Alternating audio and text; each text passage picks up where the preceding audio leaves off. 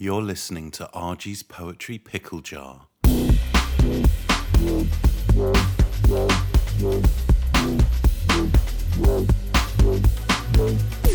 Hello and welcome to RG's Poetry Pickle Jar, the only place where we pickle the poems we know you'll love.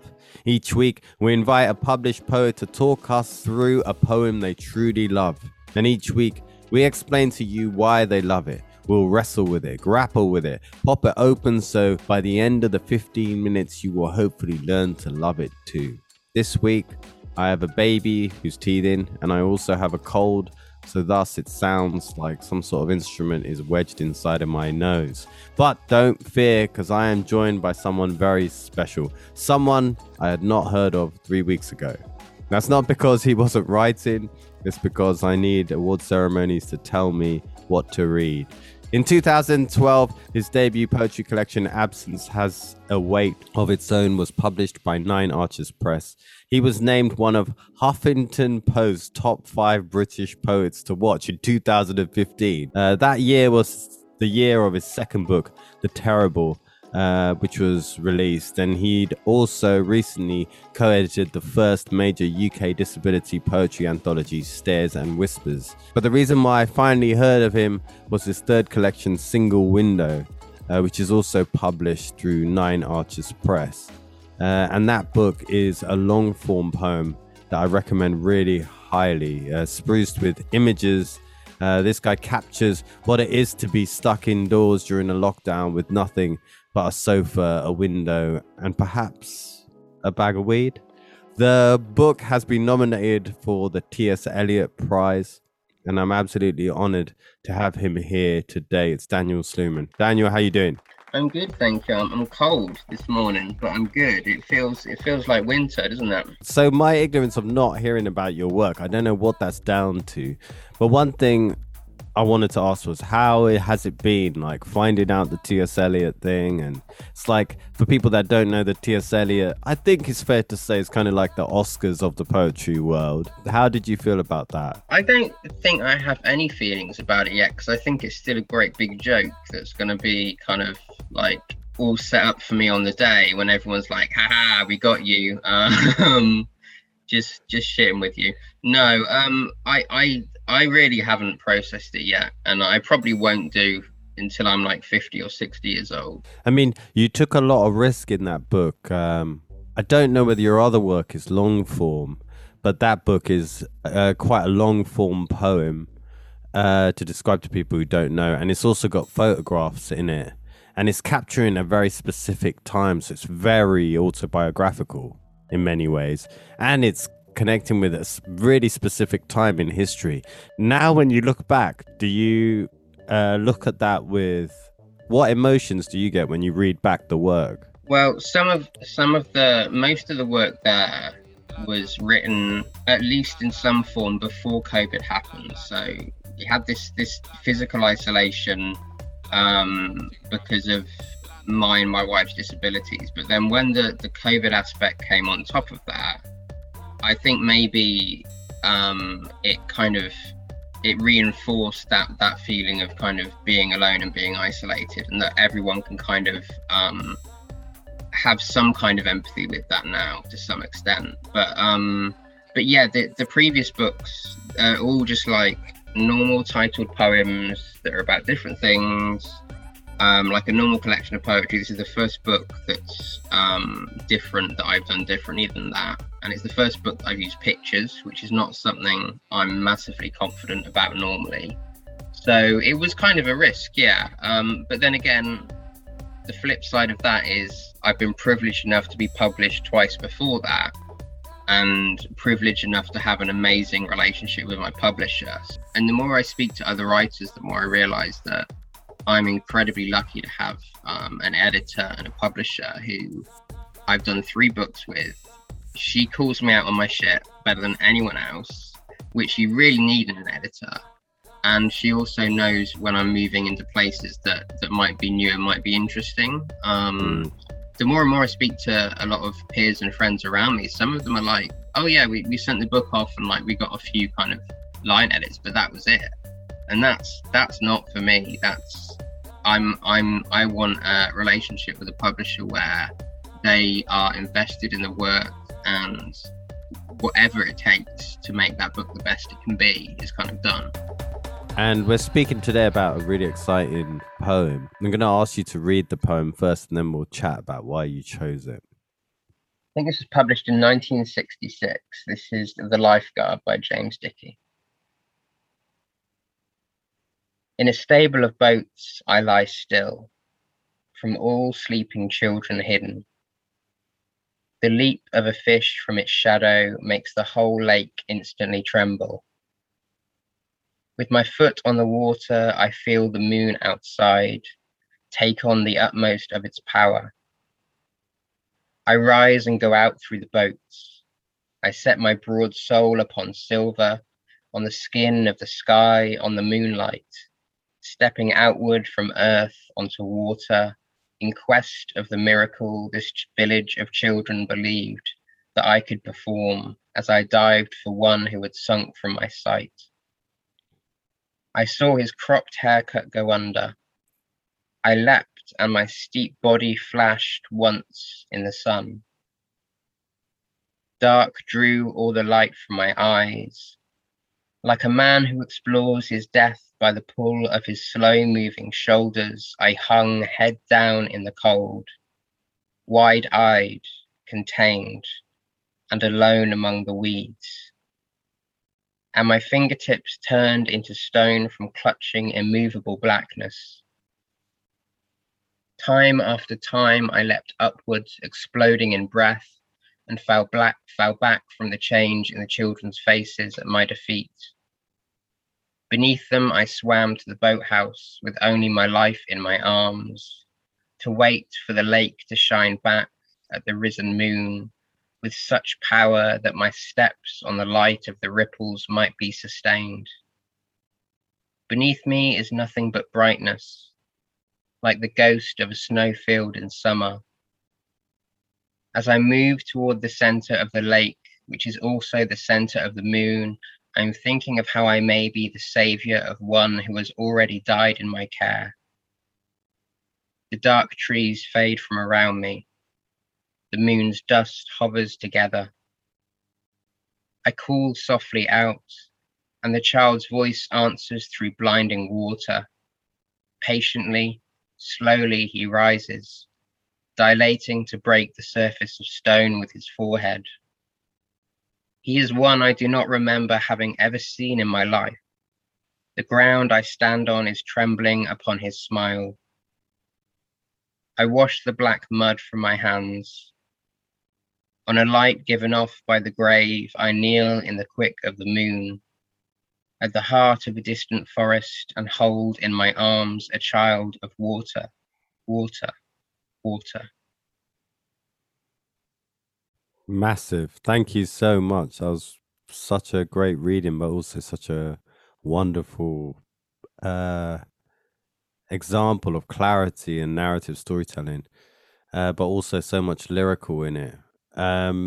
Tell us a bit about why you were inspired to bring this in. I looked at my bookshelf and I thought, I have to bring in a James Dickey poem, because although he is a famous poet, and he's probably more famous for Deliverance, the book, and the resulting film that was out in the 70s or 80s, he's not a very fashionable poet.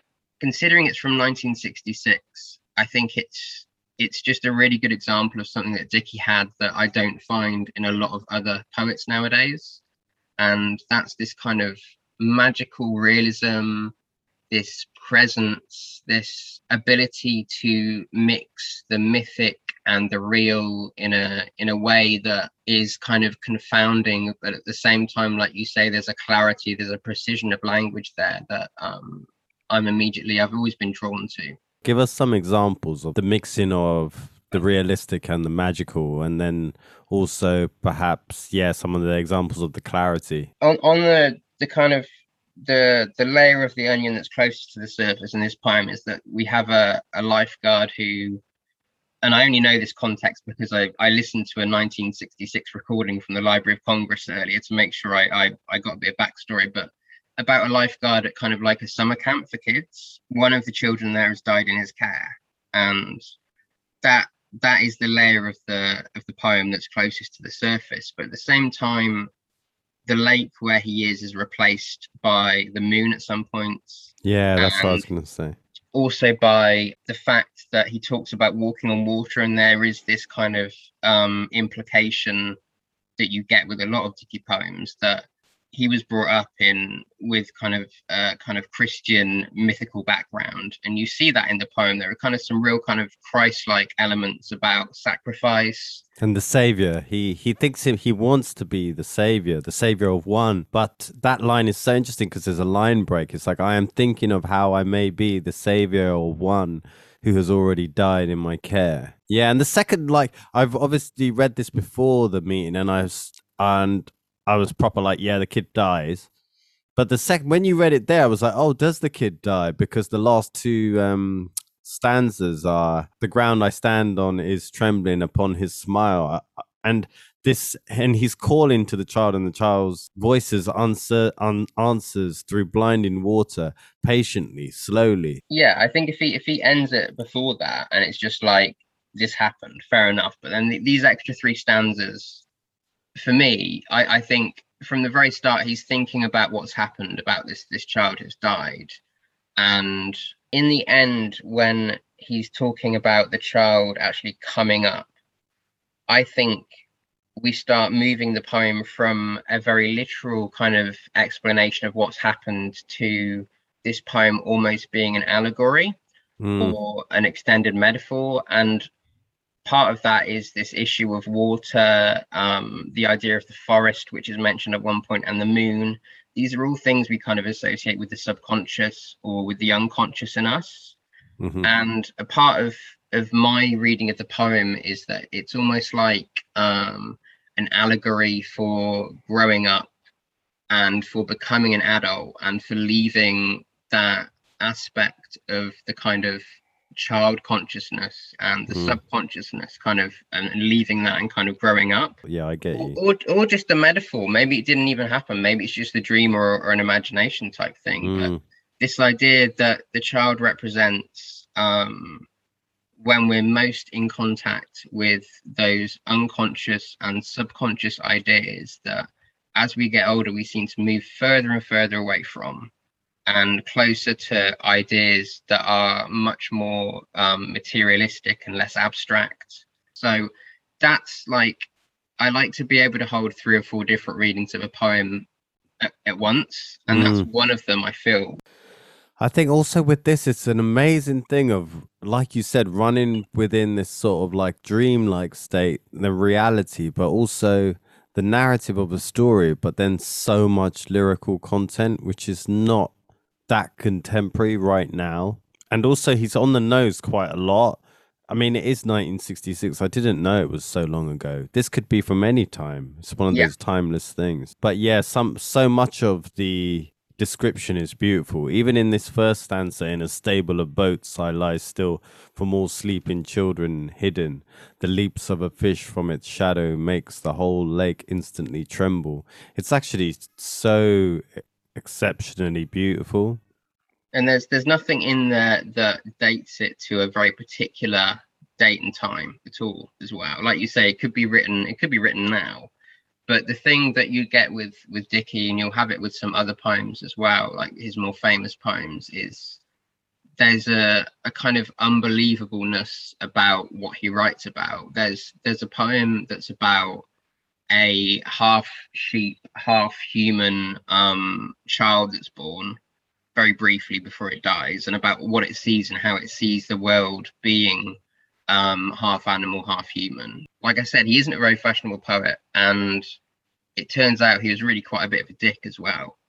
Oh wow, the pun on his name as well.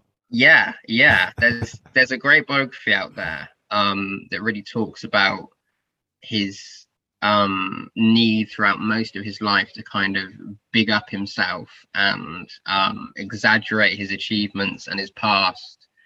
But wow, that's great knowledge. I never knew that at all. I mean, does it matter? Well, there's lots of debates, I'm sure, about how much these things matter. But when you read the words are pretty incredible. Nice to talk to you, man. Have a really good Christmas and New Year. You too. Thanks ever so much.